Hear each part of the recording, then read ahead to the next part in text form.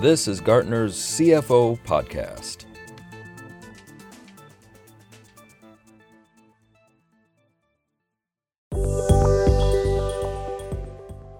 Hi, welcome to Gartner's CFO podcast. I'm your host, Marco Horvath. I'm excited to introduce our new co-host, Nina Moreno, who will be introducing today's topic and guest. Hey Marco, thanks so much for letting me join. So yeah, it's 2023, a new year. Now, what's like the first thing that comes to your mind when you hear New Year's? Exactly, New Year's resolutions. So today we have a super exciting guest, Craig Risberg, who's Managing Vice President in the Gartner Finance practice, and he's going to share with us some hot takes, some spicy takes.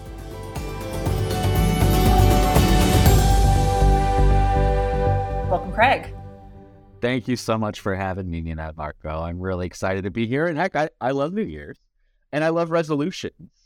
So I'm jazzed to share some of the things that we think our clients, CFOs, should be thinking about a little differently. Stuff to start doing, but also stuff to stop doing. Awesome. I mean, all of us are currently in that process of becoming better versions of ourselves and making these resolutions, right? So for example, I am committed to cutting back on my cheese addiction this year. If an organization were to do the same with its finance function, what should those resolutions be? So, this year we're finally stopping to do X, or we're going to start doing that one thing that we've always wanted / needed to do. So Craig, give me your top 5. Yeah, this could be a lot longer list than 5, admittedly, but I got 5 that I think if every team took seriously, that we would find a lot of joy in 2023. And the first one is a stop. It's getting spreadsheets out of the budgeting process. Stop using your spreadsheets in budgeting. One thing. Thing 2 is update those job descriptions. We're in a heck of a talent market, and we've got to make sure the job descriptions are good for the digital talent that we're looking for.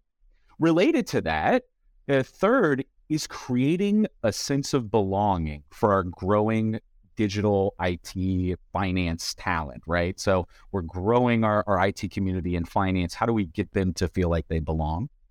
Fourth is an interesting one. It's trying and likely failing, admittedly, at more finance AI projects. And then finally, a personal call to CFOs to personally invest in helping to develop finance's target operating model, the where the heck are we taking this thing? So 5 things that I want to hit, kind of different levels of, some different levels of sophistication, perhaps, and level of investment, but all things that I think can really make 2023 an even better year than this one. That's great. So let's dive into a couple of those things. I think it's really interesting that the very first thing you listed was something that organizations need to stop doing. I think one of the great things about Gartner is that we have all these great models and all these great sort of scenarios and advice about what people should be doing. So it's pretty interesting that the first thing out of your mouth is, here's something that organizations need to stop doing. And that first thing has to do with spreadsheets. So when I think about spreadsheets, Excel comes to mind as probably, the most popular spreadsheet software or even tool that is used by finance teams. So if you could put rules around when a team should use Excel or other spreadsheet software, and when they should look towards a better solution, what would those rules be? Because we're not saying never use spreadsheets ever again, right? It's only under these circumstances. Yeah. I mean, let me start by saying I love spreadsheets. I'm a finance guy by trade, and I love Excel. I have very little bad to say about it itself. I mean, aside from maybe VLOOKUPs, I don't feel like I ever quite got all the way there on VLOOKUPs. But look, in short, spreadsheets are great when used appropriately. The problem is that most finance organizations are being abused. We're trying to use spreadsheets, to use Excel, to do things that, frankly, it was never designed for. That's the whole problem. It's not the software itself. It's not just spreadsheets themselves, but it's how we use them. And you ask about rules. I mean, I think the rules are actually pretty simple. If you've got huge databases and things that need to be consolidated, probably don't use Excel. When you have to do advanced modeling, if you've got to, say, customize visualizations, if you need regular or instantaneous updating, if version control really matters, these are places we don't want to use Excel. And I'll mention that all of those, by the way, are characteristics of the budgeting process. Large data sets, consolidation across groups, modeling, updates, version control, etc. So what we're saying is absolutely use Excel as a tool, but not as a planning platform and database. If we're talking about simple data sets, basic arithmetic operations and the like, absolutely use it. But I think increasingly, as we talk to more kind of technology forward finance organizations, what they say is that increasingly their spreadsheets are becoming kind of notepads, right? It's stuff that we kind of write down our ideas on. Maybe we do some simple manipulations to test and learn, but it's not a tool that we're running our core processes out of. Got it. So we shouldn't use Excel as our foundation for budgeting. This is what you're saying. Why is it that, it's because when you were talking about Excel, we weren't talking about, Excel in general. You were very explicit about stop using Excel for the budget process in particular. So what is it about Excel or spreadsheet software that is detrimental to the budgeting process itself? And why would a different way of working be more beneficial? What are the benefits of using something other than that as our foundation for budgeting? Yeah, it's a fair question because so many organizations do use Excel as kind of a linchpin in their budgeting process. We're actually finishing up some really awesome research on this topic right now. And I think the short answer to your question of why to take it out of the budgeting process is one, a lot of organizations are using it, but the real reason is it makes us less effective. In particular, it makes us less agile. When we look at how the best organizations plan and in their process plan to enable more agility, which frankly, in such a crazy and volatile environment is kind of the holy grail that we see most people reaching for, Excel actually reduces agility by about 10%, a little less than 10%. So in short, Excel actually works against the very thing that most of our organizations are actually striving for right now. And a few reasons we found for why that might be. One, it amplifies human errors, particularly in consolidation. And I think we've all seen that. Most of the folks on the line could probably think back to that nightmare 2 a.m. trying to figure out what the heck broke as they were trying to consolidate budget inputs. Broken macros and links can delay that consolidation, the dissemination of plans, getting that kind of loop going as we kind of work back with our business partners and get those budgets consolidated. We end up with data inconsistencies because there's almost always multiple spreadsheets running around, even frankly, if we're trying to get out of that environment and use collaborative stuff. I talk to people who say like, yeah, X downloaded it, did some things in that, and now we're trying to get it back in the spreadsheet. It's a nightmare. What else? It doesn't have really the capability of integrating large volumes of data across multiple sheets. I mean, we can build some hacks, but that's really what they are. And very frequently, those hacks kind of break down. And honestly, the other thing is sensitivity. We've got a lot of sensitive information in here. And when we think about a lot of the processes that organizations have to put in place to safeguard that stuff, if we're working outside of our systems, it's a real problem. So I'm sure I could have a longer list than that. But I think in particular, if we look at Excel in the budgeting process, it's working against the very thing that we're trying to enable. Yeah, I think that's a really great point because one of the things that finance teams are really striving for, and you hear it all the time, it's almost become a buzzword around, getting out of our working silos. And as finance teams try to become more, cooperative and integrate themselves with the rest of the business, the ability to really share this information is really going to be really important. And, I've seen it in my working days where you get a spreadsheet and it's called something like, budget version 3.0 dash initial stash date version 6.8 / final, right?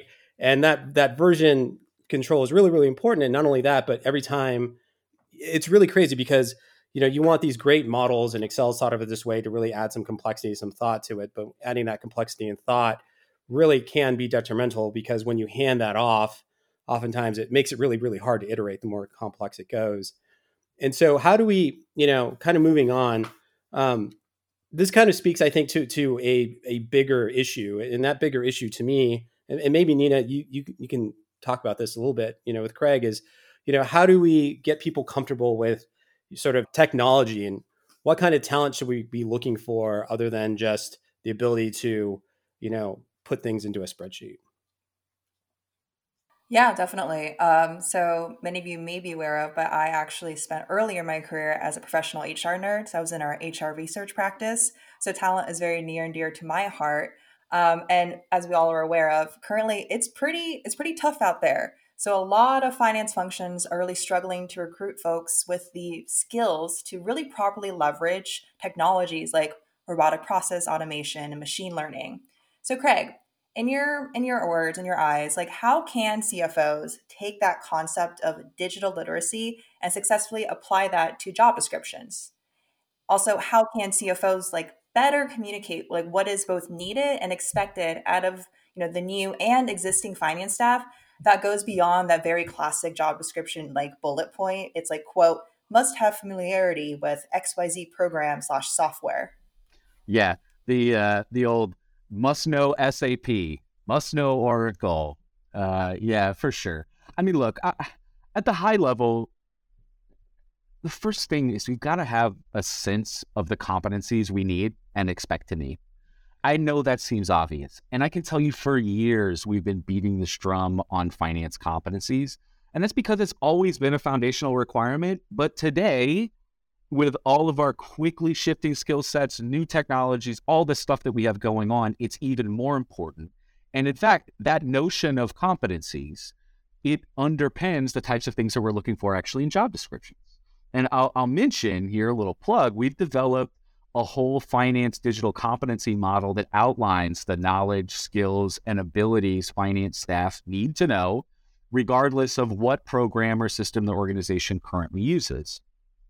So I think the key here is for CFOs to be able to take a look at what's needed and to make their systems work, and to break down those requirements into replicable knowledges, skills, and abilities that can be used regardless of technology.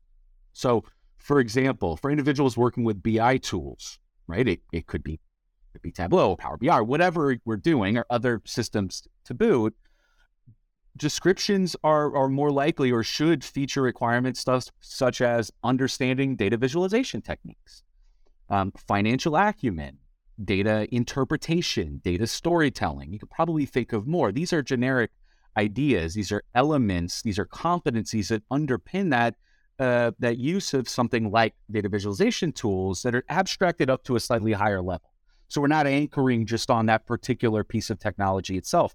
Frankly, the speed with which organizations are changing their technology portfolios, it's a losing game to anchor just on an individual vendor.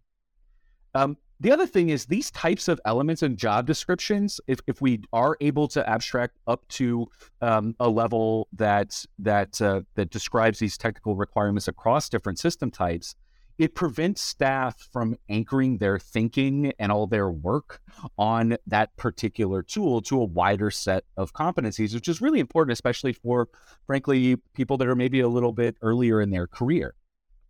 And what we found most recently, and especially when it comes to job postings, is the job descriptions often actually tend to emphasize job requirements for digital jobs in the function without distinguishing the organization doing the posting from other opportunities that this digital talent may be pursuing. In short, what does that mean? It means that finance teams really are terrible at standing out from the competition here, right? Winning CFOs realize their job descriptions need to be more than just a filter. They need to be a tool that persuades digital talent to apply, to want to work with us. And to do that, our descriptions need to highlight the aspects of the function that digital talent wants to know about before applying. That means we've got to include things in our job descriptions like an outline of the type of work the digital talent will be doing, an overview of the people that they'll be working with, examples of opportunities that come out of working in the role, especially for the types of talent, data science talent, advanced analytics talent, AI folks, RPA folks. These are people that want to build capabilities that are going to take them along. And they often see this as a stop on their journey.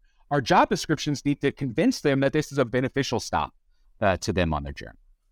Yeah, that's a really, really good point, because one of the things that, I've kind of talked about with some folks is this idea that the talent that you're competing for, this digital talent, it's beyond the traditional sort of talent pool that you would normally get for finance talent, right? You're not just going to go out and find someone with the accounting or finance degree, or someone that's, pulled from, a big accounting firm or whatever. You're really looking for a skill set, and that skill set isn't necessarily finance specific. And to your point, we do get lost, in the mix, because how do we stand out looking for these specific, areas of talent and need within finance, when those same skill sets can be applied in different departments across different organizations, across different industries. So it really, really needs to stand out. And, that kind of leads me to, the next thing that I've seen a lot, and I know Gartner has kind of written some stuff about this. It seems to be that in attracting this digital talent, the old way that CFOs used to sort of fill in for that would just be pull people from IT, right? And then have them work with your finance people. And now IT people are getting, sort of frustrated by that, and they're getting bottlenecked because there's all this other stuff, because it's not just, finance, it's becoming more digital and becoming more technological. It's the entire organization. So the solution for that seems to be that a lot of organizations are creating this finance IT function, right? Which is, a place where they can sort of concentrate and optimize that digital finance talent. Craig, you want to talk about maybe a little bit more for our listeners that aren't all that familiar with what finance IT is, and how that relates to maybe, your traditional IT function. Who are they? What do they do? Who do they report to? That kind of stuff. Yeah, sure. This is this is one of those interesting topic areas of finance IT, because certainly some organizations that I started working with 15 years ago or more have reasonably substantial finance IT functions. Other people are just getting their feet wet. What I can tell you is that over the past couple of years, given the pace of finance digital transformation, the number of organizations that have dedicated finance IT groups is increasing dramatically, and the size, scale, scope, focus, capabilities of the groups that people have had that they're building has increased as well. When we talk finance IT, fundamentally what we're talking about is a group that lives in finance, that is devoted to evaluation, development, implementation, maintenance, et cetera, of technologies and tools that are used by finance. Okay, so these groups are really being created, I think, for pretty obvious reasons. We need more control over our technology, but there's some other things going on here. Our whole organizations, most organizations, are making broader digital transformation plays. That means that we may not be in finance getting the level of support that we need to on technology to support our own transformations. The other thing that's happened is a lot of the responsibility for IT work is being democratized into functions like finance, where we're doing more of the selection, the buying, the customization, and so on in the past. So naturally, we need some people to do that work. But the deal is, there's not a single way these groups look. In fact, when we started to dig into this, which we did earlier this year, last year, and then into this year, we actually found that there are some different archetypes to how we look at finance IT. There was kind of three in particular. And look, this is a spectrum, admittedly, but there are kind of three big buckets that we can think about these groups in. The first is what we think of as finance as the technology operations squad, right? And this is a group that's really designed to maintain finance-specific technology systems and application and manage end-user support requests, right? So this is a little bit more of kind of an operational group devoted to generally more kind of existing systems, and maybe some of the thought work still lives in IT. The second big archetype is what we call finance IT as the finance technology strategy office. And these folks continue to own many of those things that I just mentioned, but they primarily focus on finance technology planning that includes things like technology road mapping, collecting end user requirements, configuring or reconfiguring technologies, and so on. The third archetype is what we call the finance IT as the technology innovation group. This group does both of those first two, the kind of maintenance and planning side, but also focuses a lot or significantly on developing finance-specific tools and applications, right? And so we'll often see this in places where people are customizing their capabilities or using this group as really an innovation driver in the organization. I should mention these teams also, they're not huge. It's not as though we're seeing organizations, say, supplant all of their accounting organization with a finance IT group. But boy, are they growing quickly. In fact, as we look at the next few years of finance headcount growth, and we're looking across our sub-functions and so on, we actually expect a lot more to be flowing into these finance IT groups than really hardly most any other places. Yeah, I was going to say, in speaking to a lot of our clients, it seems that this finance IT thing is something, even if it's not intentional, that a lot of organizations are really sort of landing on as the solution to sort of liberate, technology within the finance department and bring some of those other skills that you see in IT, like program management and the ability to sequence some of the transformation stuff into IT. So, if we do have this sort of subset of people in finance IT, and if they have this, finance structure that's sort of a little bit different, because these typically aren't going to be, even though they can be, your accountants or, your treasury people or whatever, how do we keep these people? Because they have this, really important skill set. So how can we structure them so that they're part of finance, even though what they're doing isn't necessarily putting in journal entries and that kind of stuff, and really sort of foster that sense of belonging to make sure they don't leave. Yeah. And look, this isn't just about these kind of dedicated finance IT teams. I think this is a much bigger idea that's really, really important because, if we look at some of the, say, centers of excellence around data and analytics, where folks are hiring data scientists, these are not necessarily just finance people. They're more technology people, but they live in the finance function. A lot of these people that we're hiring, whether, again, it's on these finance IT groups or other groups that are using data in systems in more innovative ways, they didn't, as you say, many of them, especially folks earlier in their career, come up through, say, finance education. That this is the only thing they want to do is work in a finance department. They may actually be looking at finance relative to, say, marketing, or relative to working at some other digital company in particular. So I think one of the things that's important to realize is as these groups are growing and we're hanging a lot of our kind of hanging our hat on the ability to get more out of our systems and enable more in our systems, we need to make sure that we're getting these people into the fold. And that idea of belonging is really important because, frankly, the turnover in these roles, and we don't do this well, can be really, really high, especially for some of that most valuable talent. There were a few things in some research this year we saw organizations doing to foster more of that belonging in finance. One thing was to restructure the way that we plan for digital initiatives to allow from more kind of bottom-up input from finance IT staff to really give them more alignment and purpose for what they're doing with respect to the central finance functions. Objective, key result, like OKR frameworks can be particularly well suited for that to kind of give them a voice in that exercise. Another thing we saw was creating experience-based career paths for these folks. That's really important because we need to connect the experience that they're acquiring in our finance function with their overall career aspirations. So they actually understand why this stop off in finance and doing this data and analytics work or doing this IT work or transformation work is really a benefit to them. And I'd say the third thing that we found was that winning groups are really establishing more mutual learning and partnership programs to build stronger personal connections between finance IT staff and the rest of the function.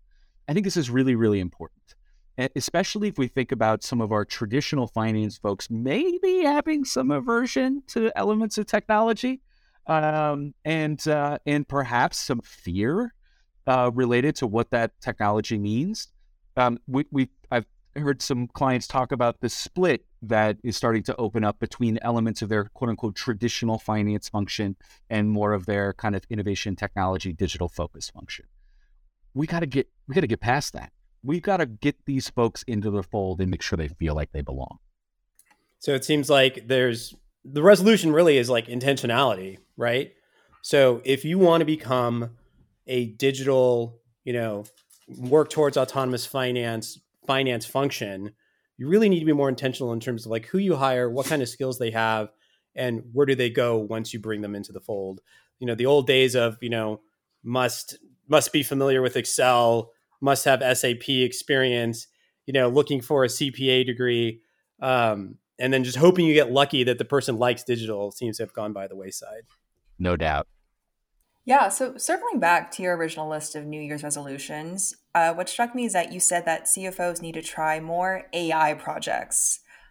Why is that? And given that's a pretty daunting call to action, how can CFOs foster innovation and support digital talent venturing into those emerging solutions like artificial intelligence and machine learning? Yeah. I mean, I'll be honest, it's pretty simple, but I'd say it's also pretty profound. We got to try more because we need to fail more because we want to succeed more. Okay? It's that simple, right? Failing more in this means succeeding more. And I say that because, and I think this number is coming down, but when we looked at it several months ago, 80% of new AI pilots fail to meet expectations. So we expect that hit rate to continue to improve with experience, but the truth is that right now, we're way more likely to fail than to succeed. And what that means is we've got to do more stuff, right? We're trying to build a muscle here in our organizations. We're trying to shift culture here. That means experimenting. That means failing. That means celebrating what we can learn from that, and making sure that we're able to pull the plug and move on to the next thing. We've got to shift our mindset here on what it means to win in AI and ML and finance. With most applications of AI in finance, it's completely different than some of our, say, large system implementations, where the difference between success and failure is like totally black and white, right? The ERP implementation failed. We all know what that means, right? We had to go back to the old system. There's probably some things to learn in that experience, but it's really different than this. For AI projects, what we learn, the skills we build, the way that we pivot is often the ways that organizations get to their greatest successes. And by reorienting that mindset, we actually encourage our digital talent to venture into emerging solutions. If we can give people opportunities to test and learn, to get their hands dirty in our data sets and in new tools, and to celebrate the attempts, we're going to encourage more and better participation. We can also do things here by giving our talent opportunities to play with tools and with data that, like we were talking about a few minutes ago, is personally beneficial to their career and to their development, where they're actually building skills that they can take with them other places, hopefully other places in finance or maybe in the company, but perhaps other places as well. And I will tell you, as we talk to folks that are just, say, getting out of school, or just getting out of grad school, or people that are technology first, one of the primary things that they are looking for in new employers is, do they have interesting problems to solve with cool tools? That's what they want. So we've got to create a culture where we're actually enabling more of this. Okay, that's a pretty convincing argument. What would you say is a good place to start with AI then? Well, it's probably obvious. I could say there are a lot of places that we're seeing people deploying AI. But yeah, I mean, a couple of thoughts. I'll say the first thing is there's actually AI capabilities included in a lot of existing systems that perhaps we already spent a lot of money on. And many tools that orgs have purchased are, have or implementing new capabilities with AI baked in. An example is, and we did some research in the Magic Quadrant for integrated invoice to cash, right? And we saw a variety of vendors, including AI tools for things like late payment prediction and the like. So one place to kind of start and look for AI opportunities is actually in the context of existing large systems where we may actually have a capability that we can use and exploit in some way and get people thinking about this. The second, if we're looking for use cases outside of our core tools where organizations are using kind of standalone tools or building their own models, look, one of the most common use cases is in something like scenario planning, which is incredibly important right now as organizations are trying to get a better view of what's coming down the pike. And we're seeing orgs really, especially companies that have worked on their and thought a good bit about their business drivers, is to use AI to build statistical distributions across thousands of different potential model runs, right? To start to hone in not just on potential outcomes, but on the likelihood of outcomes. More broadly, I'd say in places where we have big data sets and importantly identifiable business challenges or opportunities, we have the potential to use AI to help make sense of our data. This is part of the reason we're seeing so many more organizations investing in that DNA talent we were talking about, hiring data scientists. So ultimately, to find interesting and valuable use cases, we don't need that much. We need some people who understand the tools, are willing to experiment, some decent data sets to let them loose on, and I would say critically, some meaningful or at least a starting place on definable business objectives or problems to let them loose on. If we've got some of that together, I think organizations can create a real flywheel, a virtuous cycle here of testing and experimenting in AI. Yeah, I think that's great because I think, one part of that resolution should be that CFOs need to rethink, what they know about AI. Because so often it's thought about, oh, that's something that's really complicated. It's in the future because there's, not that long ago, if you really wanted to do this right, what you had to do was you'd have to hire some data scientists to understand what you wanted to do. You had to hire some, software engineers to sort of code everything up. And you needed to have a group of finance people to sort of tell people what they wanted to do. And there was this sort of complex sort of, game of telephone going on between the three different groups to develop this incredibly expensive product in the end. But now, there's so many products that are no code or low code that are built with the finance professional in mind, and the ability to get this digital talent in place to start doing this AI, that barrier to entry has gotten so much lower. So I think part of that needs to be, resolved. CFOs will stop being tired or stop being not tired, resolve that CFOs will stop being afraid of AI. Now, all that being said, the technology is great and it's really, really exciting. But, technology within itself can sometimes be a distraction. You talk about in your resolutions that target operating model is really important. And not only that, but the CFOs being personally invested in it is something that should be a resolution. So can you talk a little bit about, how technology needs to align with the target operating model and what is the risk of CFOs not being personally invested in developing that vision?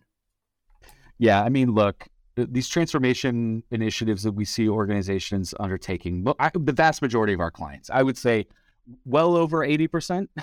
I can't give a perfect answer, but well over 80% of the orgs that we work with are pursuing some sort of pretty significant finance digital transformation. With that said, the number that we talk to that don't really have a clear North Star is pretty scary. The number that don't have strong steering committees, some of the kind of underlying characteristics of kind of good hygiene and really the foundations of successful transformation are really often missing. When I think about CFOs, there's a reason, by the way, that orgs are actually investing in transformation shops. We're seeing an increase in the number of named finance transformation leaders, of transformation management offices, and the like. I think there's a bit of a New Year's resolution here for CFOs personally on this side, which is to get and stay deeply involved in finance transformation. There's a danger here of over-delegation. And I think as these projects have gotten bigger and more complicated, we've actually been seeing a little bit more of that, of bringing in the consultant or the new the new person to kind of take that off their plates. That's fine. It does not substitute for CFOs being deeply and personally involved in developing what the future should look like.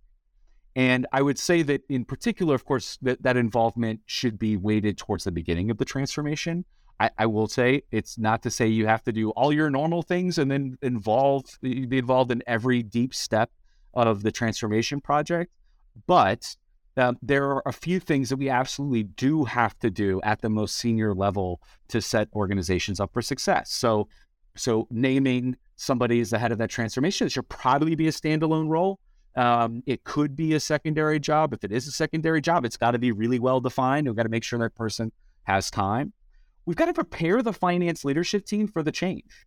I know that this seems relatively obvious, but the number of times that I talk to people that report to CFOs or maybe a couple levels down that are in one way or another waiting for some element of the transformation to blow over is pretty scary.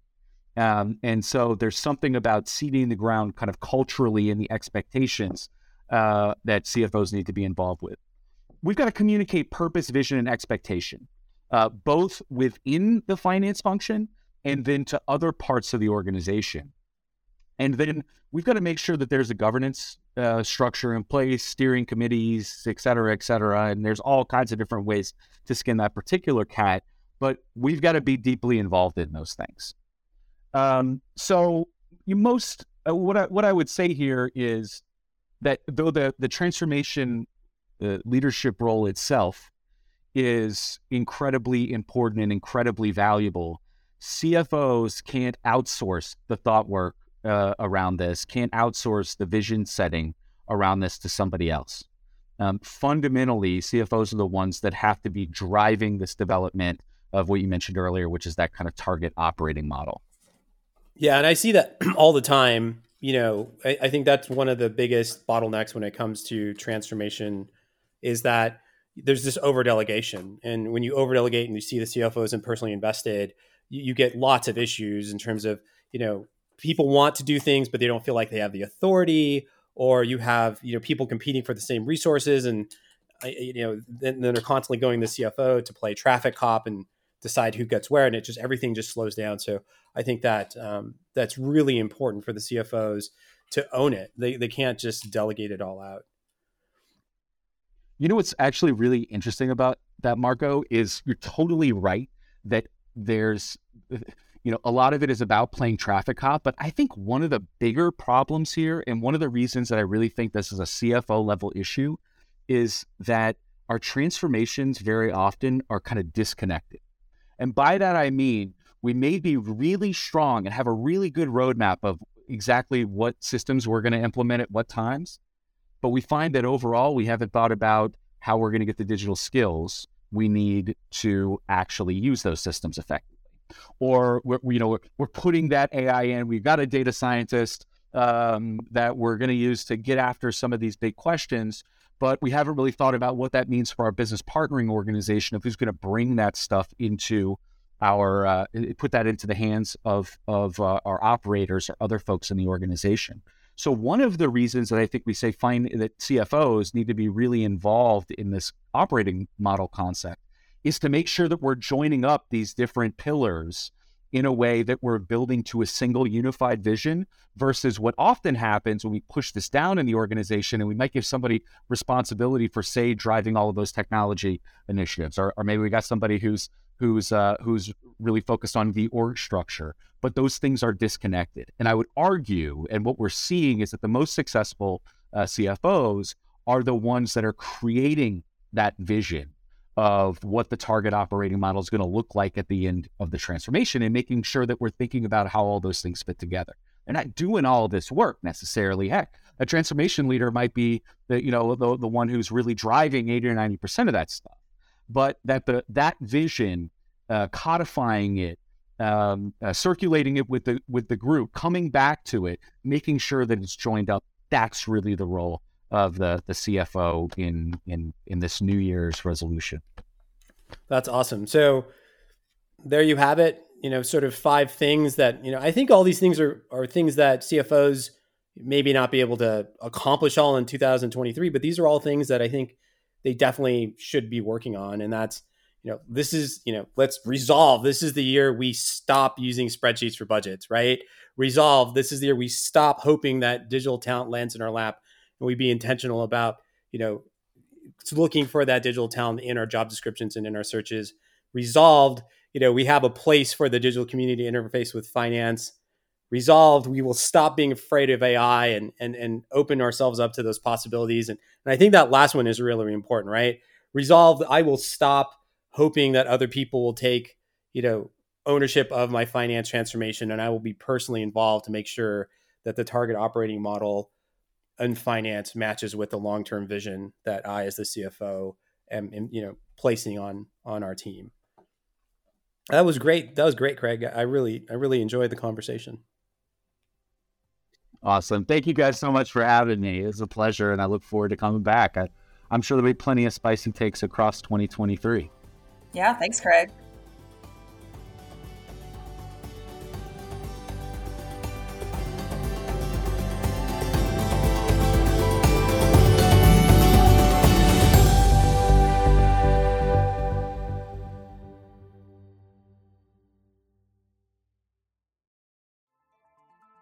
Please subscribe and share the episode with your colleagues. Thank you for listening. Gartner podcasts are a production of Gartner, the world's leading research and advisory company, equipping executives across the enterprise with indispensable insight, advice, and tools to achieve their mission-critical priorities. You can learn more at Gartner.com. All content in Gartner podcasts is owned by Gartner and cannot be repurposed or reproduced without Gartner's consent. Gartner is an impartial, independent analyst of business and technology. This content should not be construed as a Gartner endorsement of any enterprise's product or services. All content provided by other speakers is expressly the views of those speakers and their organizations.